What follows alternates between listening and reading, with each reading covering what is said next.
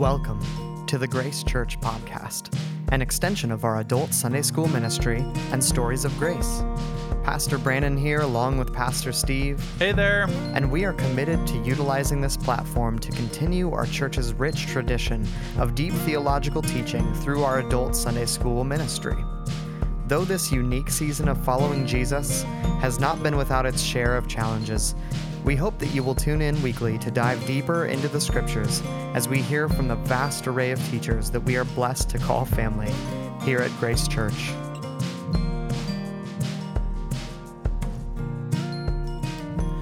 Welcome back again to the Grace Church podcast, and it's Pastor Steve here with you, and I am joined with Pastor Brandon. Hey there. As well as Dr. Mark Getz. Howdy. So if you listened to Mark Getz yesterday present and just kind of share a devotional from John chapter 7, then that is wonderful. We are glad that you have joined us here, and you will hopefully benefit from this discussion.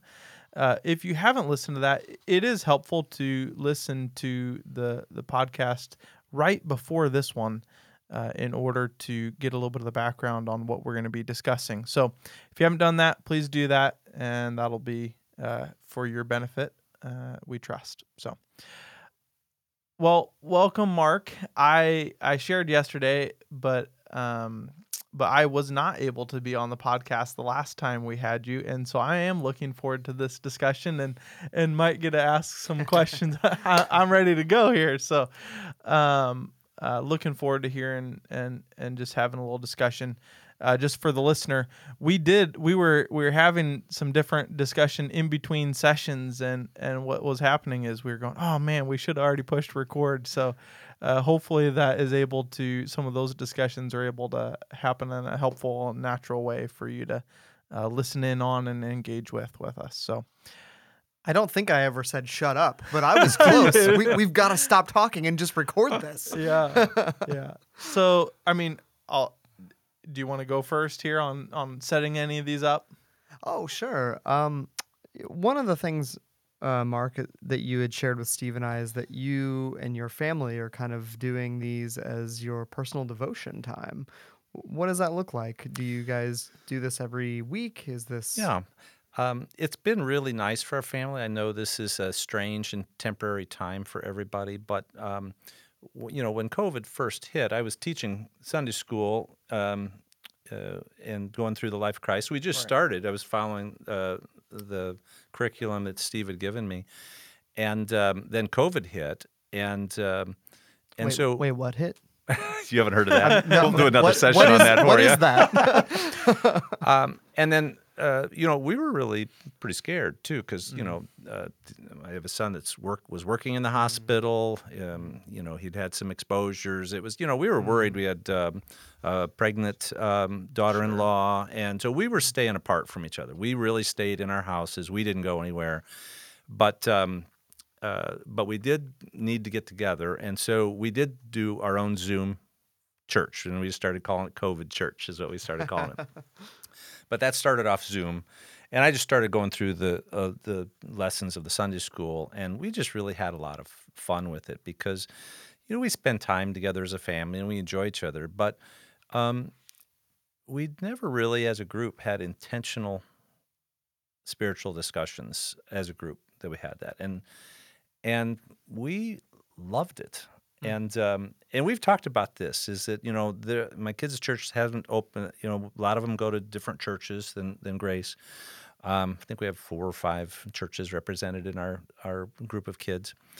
And none of them are open yet. So we've still been going through it. And then I think about May, we, things kind of look like, well, they're maybe not be quite as bad, but churches weren't open. We started getting together at our house on Sunday. And so now what we do is...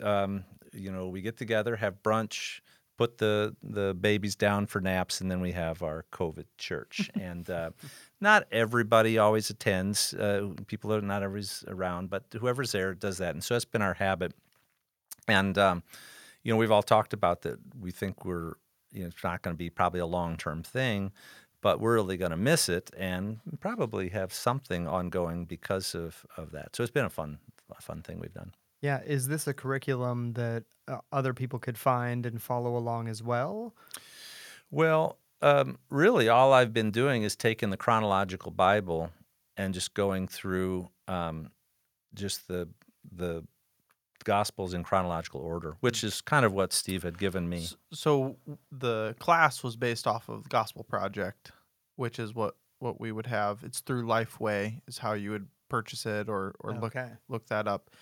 But I think what you're saying is you've kind of not necessarily abandoned, but you aren't basing No. your studies on that at this No, point. we're just He's going through whatever the next chronological, passage is yeah. in the Gotcha. chronological Yeah. Bible, which is kind of nice because the Gospels are kind of hard to sort through. Correct, yeah. So it takes them and puts them in a chronological order, and I've just taken that and taken a portion of it and said, okay, we're going to do this week. So it's not a curriculum as much as you're just using a chronological Bible Yeah. to Okay. walk through. just to give us an order of some kind. Oh, Yeah, that's awesome. yeah, it's been That's so fun. good. So one of my questions, I think I do want to get us into the text at some point, but before we maybe draw out some different questions from this text, it seems like Bible background. We're talking about the Feast of Tabernacles. So you've got I'll say like a historical context that is really a main part for your driving out what is a helpful look at understanding Jesus' words in a way that maybe on the first read you wouldn't have just been able to gather that, but when you give that context, suddenly it's like, Yeah. oh, his words actually I know. make sense. So I know, it's wild, isn't it? And what I told you is that this kind of evolved, and maybe I'll just give you the background on how it evolved because I am overeducated in if anything, but not in Bible. I've never been to a Bible college. I've never taken Bible classes per se.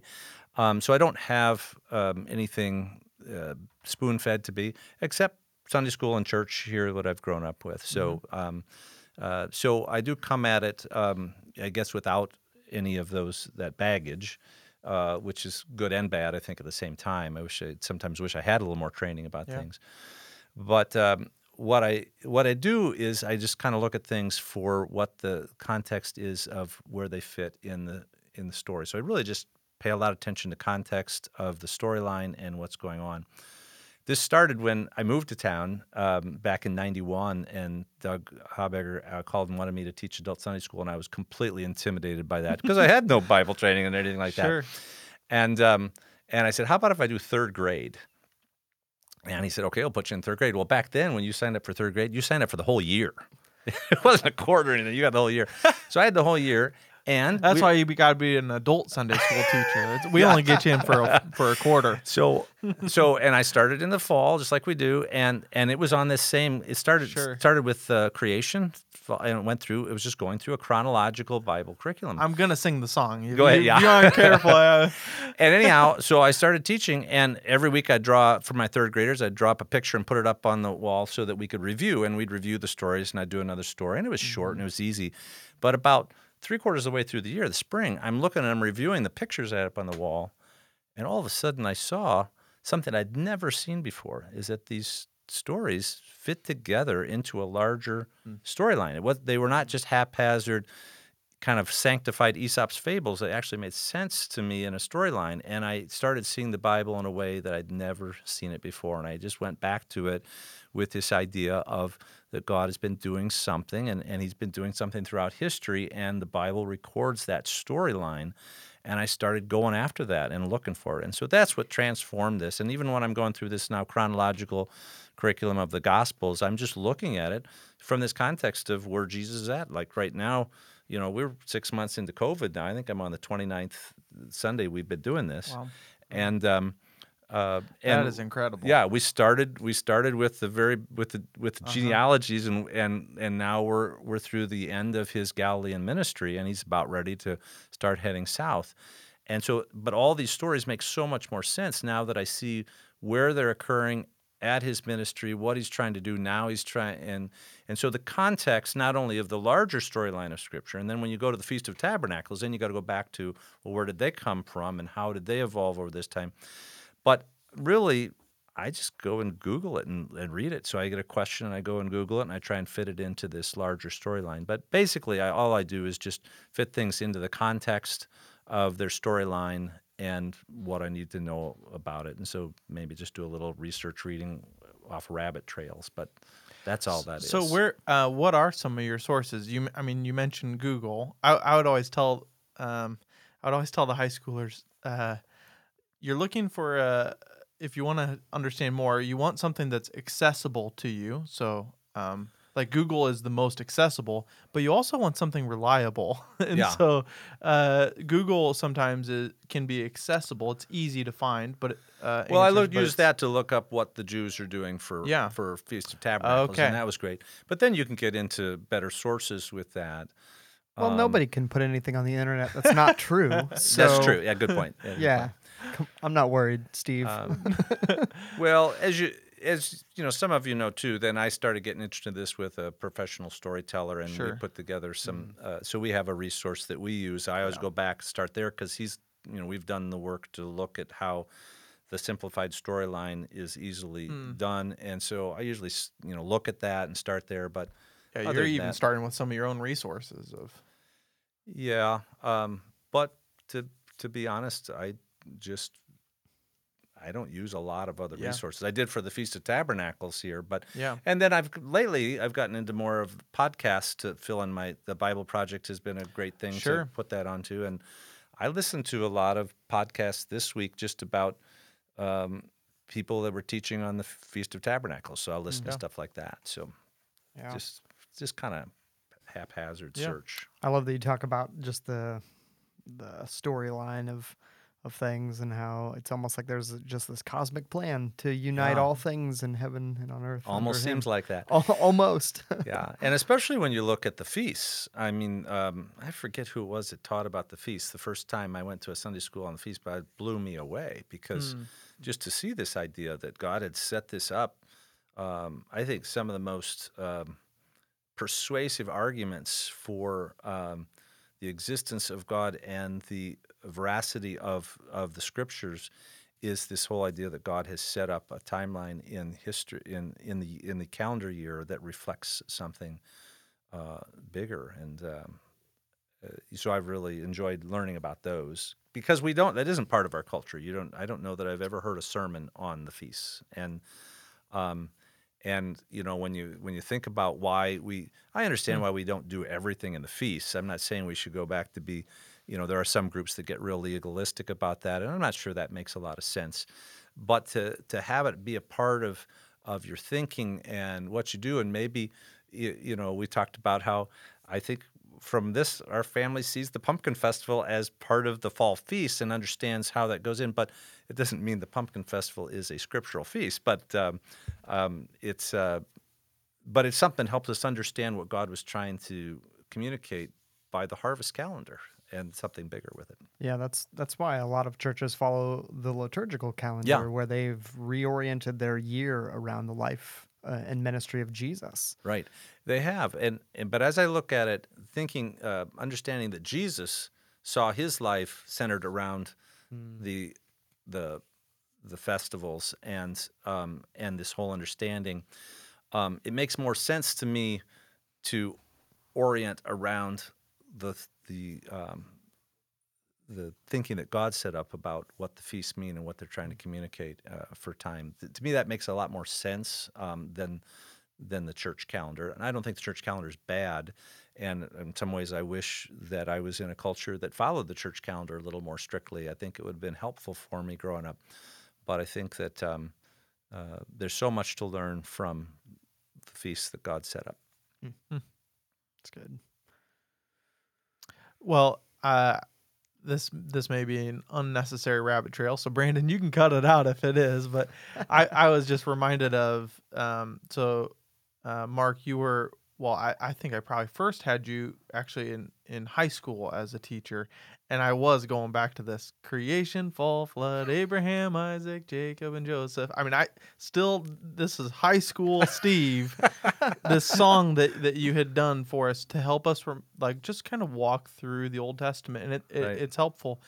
What I'm hearing from you, and this is just to kind of further that that your own background in here. What I'm hearing is that a lot of this growth in narrative Bible teaching, but just your own connection with the larger story of Scripture was from 1991 when you were asked to become a Sunday school teacher. Is that right? Absolutely. That's where it started. I remember when I went back and started looking at the Scriptures, reading it again for that storyline. I remember sitting back there in my study and yelling and saying, "Ruth, get in here! Yeah. Look at this! I can't believe this!" Yeah. That's like almost a 30-year journey that just kind of started from that. Yeah, I mean, the first time that I saw that the story of Abraham sacrificing his son Isaac was on the same mountain as the temple was built, it just blew me away. I was like, nobody's ever told me that before, and that is just when you see that as a part of the storyline, it makes so much sense. And somehow, because the narrative of the Old Testament isn't forefront in our present Protestant culture, it somehow is missed. And because of that, I think it's a problem of why people don't tie the stories together and see them as part of a bigger plan to save the whole world that started with Abraham and God's plan to do that. And I think that my concern was, and the reason I really got into teaching this to the young boys is that, like, I think if I can get that idea in their head when they go through this development of trying to figure out who they are and what they really believe, that I want them just to remember that there's something about the Bible that's much bigger than just a Sunday school class, that it's something that relates to all of time and all of me. And I think that's got to help them. I'm hoping that'll help them get through that. Yeah, it's like it helps us rightly understand God and rightly understand man. Like it gives us that I guess context for a correct understanding of how God and man, even like God is a God who is covenanted with people. Like it's just it puts things in a correct context for us. Yeah, I think we underestimate the power of that idea that God put in there. I remember when I was talking with a young man who was struggling. I had struggled with atheism when I was in college, and as part of my journey, and I talked with him, and I remember just telling him, "You wanted to hear why I just struggle with thinking that the Bible is something that I can't ignore, that I just got to look at." And I told him the story of the Passover and how God had set up that time period and to be a recurring feast, and that's how Jesus saw his time where he was going to die, and showed him those connections. And I remember he was just like, that makes so much sense to me, that God inspired history. And it's just, you could tell he was like, all his problems had been made so small by the idea that God had instituted a calendar when he instituted Passover that meant something centuries later and still means something today. It was so powerful. If you had to, I just find that so interesting because you said in passing, us present-day Protestants don't really typically, we're not so much pulling from the Old Testament when we come to the New Testament. If you had to nail down why that is, what would you say? Well, I'm sure there's many reasons. I think that some of it has to do with the same kind of problems that that the people of this day had trouble with Jesus. Remember what they were having trouble with Jesus, why they'd look at his miracles and look at his teaching like, wow, he is a great teacher. He is saying stuff that makes so much sense. Wow, he is doing miracles nobody can deal with. What was their objection? I've read in the scripture that he has to be born in Bethlehem, and I don't think he was, so therefore I can't believe in him. And that totally stops me. In fact, that's the argument that the leaders give. They say, are you being led astray like all those people are too? Go look in the scriptures. There's no prophet that comes from Galilee. And they tried to talk down Nicodemus the same way. Nicodemus was trying to stand up for Jesus at the end of this passage. And they say, well, just go look in the scriptures. It doesn't say that. I think that sometimes some of the warning of this thing is not to devalue Scripture, but to not have too narrow or rigid view of Scripture that keeps you from seeing the big picture of Scripture. Yeah. And I think that happens a lot because as I read through the Scriptures and started on this journey, there was a lot of things that bothered me. They gave me a lot of tension. There's a lot of stuff in the Old Testament that bothers people. And it stops them in their tracks just like it stopped them in their tracks. Because if you get real rigid and narrow-minded about some of these things that bother you instead of saying, this is one part here that I don't seem to understand the full picture of, but it doesn't negate the bigger picture of what's going on. Then you keep looking, and then all of a sudden you see things in a bigger way. Even this passage itself, Jesus, there's a lot of tension here that I've never heard. It says, "For the Scriptures declare, rivers of living water will flow from his heart." You know what verse that is? There isn't one. Yeah. You know why? Because Jesus took a bunch of scriptural ideas from the prophets and he put them together into a sentence, an idea. He had a very fluid, flowing thing, but none of us would dare quote scripture and make up a bunch of stuff like that because that's our culture is there. I understand that. I understand the value and the high view of scripture that we need to keep. But I think sometimes that rigidity and that uncomfortableness with the way scriptures really are makes us feel like we just don't even want to tackle it because the scriptures, they make us uncomfortable. They really do. They still make me uncomfortable all the time. But I think you just have to recognize that we're dealing with a God whose thoughts are way above ours. Yeah, kind of like when you're meeting with, encountering the God who has revealed himself, and you focus on those main things, some of your questions might get answered, but some of them may still be mystery, and and so it's okay to not get so hung up on those pieces of Maybe the question starts at the wrong point. I mean, maybe some of the questions that we bring to the text are not actually the right questions. Right. And so we need to learn how to ask the right questions. Well, it does seem like it's interesting that Jesus throughout this time never answered that scriptural complaint that they had against him. And he could have. Yeah. But he never did. Because answering our intellectual confusions about him almost seems like it's not worth his time. He's kind of like, I'm not really here to put all the pieces in place for you so you can make everything real black and white and put a bow on it. I'm here. In fact, one of his, some of the stuff he said is, look, you may think I'm untrained, but if you'll just want to do God's will, you'll know that what I'm saying makes sense. So it's kind of like going after your heart again, which has always been the hard part about Scripture, is it always comes back to where our heart is. Yeah, he says back in John 5, to the Pharisees, you search the Scriptures because you think that in them you have eternal life, and yet it is they that bear witness about me. So this has kind of been a theme running through this idea of stop being so rigid. It really is. It really was. And it was an interesting thing that I heard in one of these podcasts I've talked about is that, Paul was a Pharisee, but he looked back on that and was like, I just had that all wrong. The other point this person was making was Jesus was a Pharisee. The way he looked at Scripture and life was not the way the Sadducees did.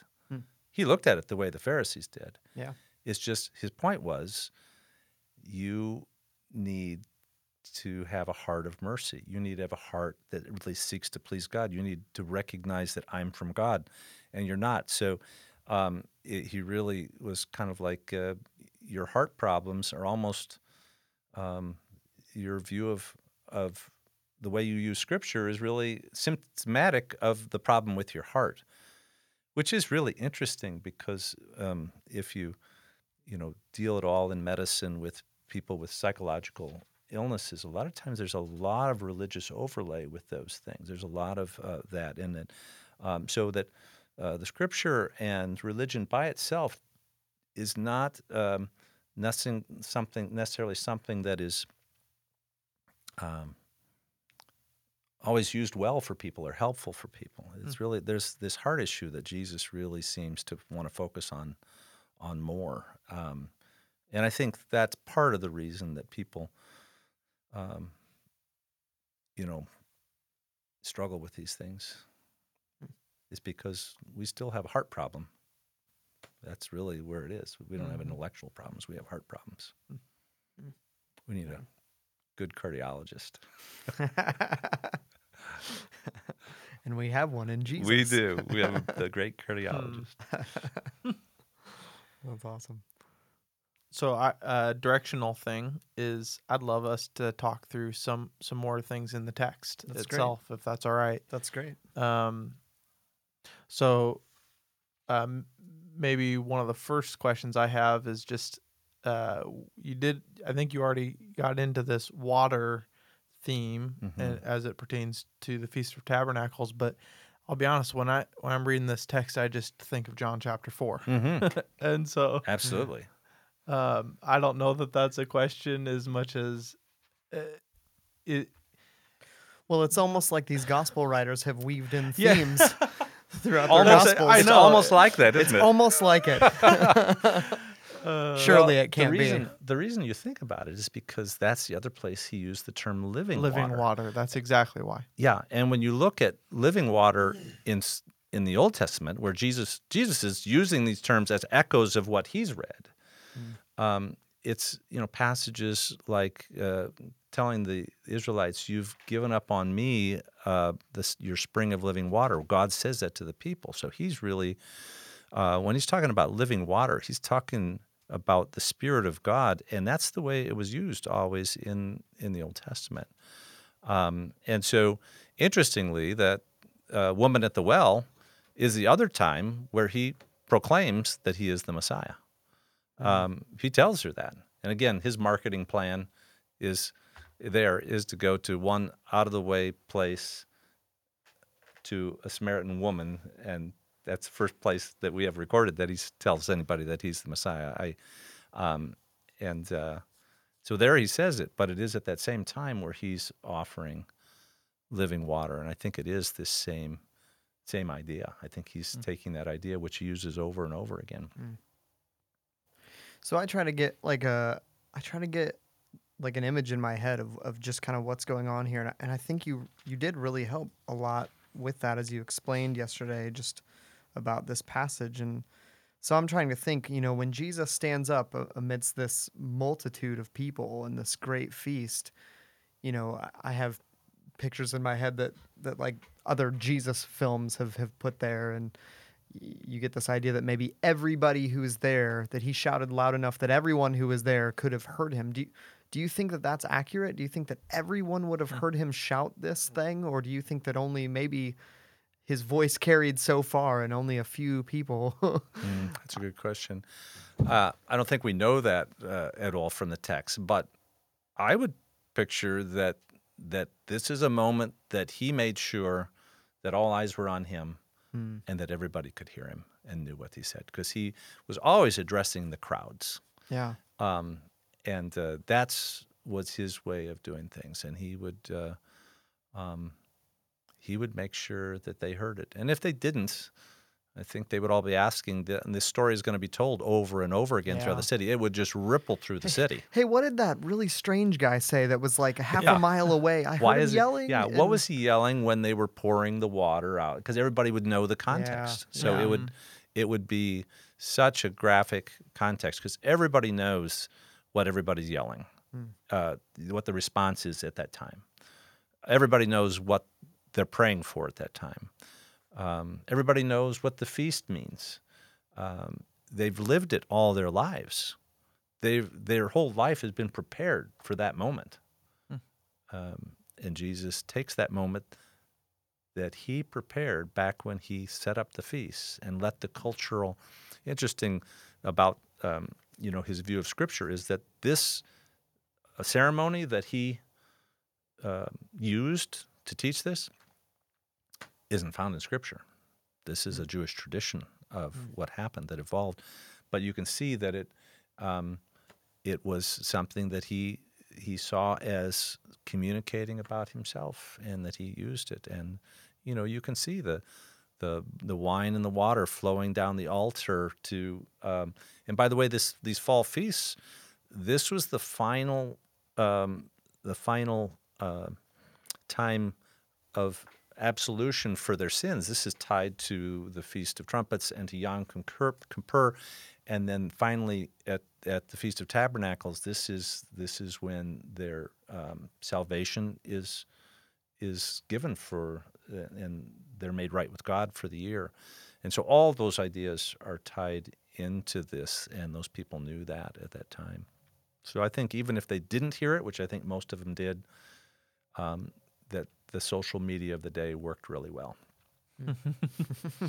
You think there was a hashtag applied to this? That's right. Hashtag living water. Yeah. No, they were really good at storytelling, so because they did it all the time, so Yep. they didn't need to use a hashtag. They didn't need sound bites. Yeah. No, that's true. Where my mind was going is, if you wouldn't mind replaying a little bit, this concept of fitting in,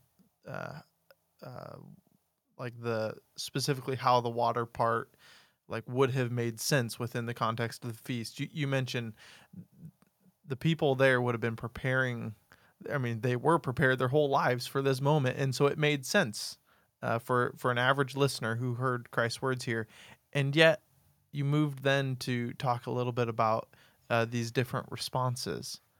And for someone who truly gets, I'll do air quotes, gets the message that Christ was giving, and yet have different responses here, for, against, or you mentioned confused.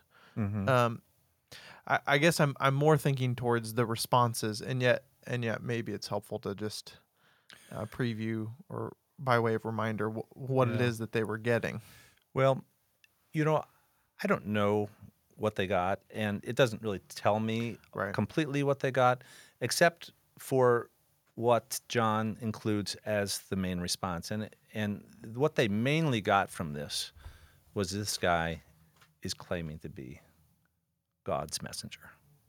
He is clearly claiming to be the one that God has brought. And then they were still sorting through, does that mean the prophet that Moses said would come after me and you have to listen to him? They weren't sure how that fit in.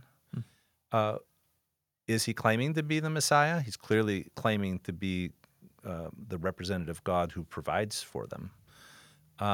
So they clearly got those things. And then I kind of read into, I guess, tried to put myself in the place of people and how they would see the whole Feast of Tabernacles and what they would have thought the water ceremony would have meant to them before Jesus stood up and said, well, I'm the one in charge of all these provisions that you guys are praying for. So I was kind of, I think, trying to put myself in their place with that. But in terms of, you just want to say, well, what does the text actually say? Which you really have to come back and do. You do. I mean, you can. I think it's always interesting to think about what they might have been thinking, or I love to do that. But you still have to come back and say, but what does the text say? And what it says is, they understood that he was something special. So this is maybe just another indication where Jesus is demonstrating where he is the fulfillment of the Old Testament law, and he is the climax of the Israel story. Yes. And I don't think they got that fully at this time, but they got the main point. His main point was, is answering the questions that were going about the city during the whole week. Who is this guy? Who do the leaders think he is? They haven't arrested him yet. Maybe they think he's the Messiah. How can he be the Messiah? He's not born in the right place. So all this confusion that was going on during the week about his identity, which was really all about his identity is what it was. Could he really be the Messiah if he breaks the Sabbath? Well, Jesus is kind of like, yeah, I still can be, so you better think about this. I'm not really breaking the Sabbath. Can he really be the Messiah if he's not trained? Well, yeah, I got my message from God. I think that's pretty good training. Can he really be the Messiah if he's not born in Bethlehem? He's like, I'm not even going to touch that one. I'm not going to honor that with even an answer. But he says, but I am going to answer that. And the way he answered it was by standing up and using this phrase from Isaiah, and it's the new covenant announcement, is if anyone is thirsty, let him come to me and drink. Mm-hmm. And that's the announcement of the new covenant there. God's going to give him a new covenant. And the people got that. They were like, oh, he's saying something about who he is. And now we have to decide if we believe him or not. And they were still struggling with their confusion. But now they were faced with this thing, not just who is he, but he's saying, you come to me, and if you believe in me, you're going to have rivers of water flowing through you. I'm going to bless you so much that you're going to bless everybody around you. And I love that picture that Jesus gives to us, is that he's not only satisfying our deepest longings, but when he satisfies that you will automatically start blessing everybody around you. And that is the Abraham pictures.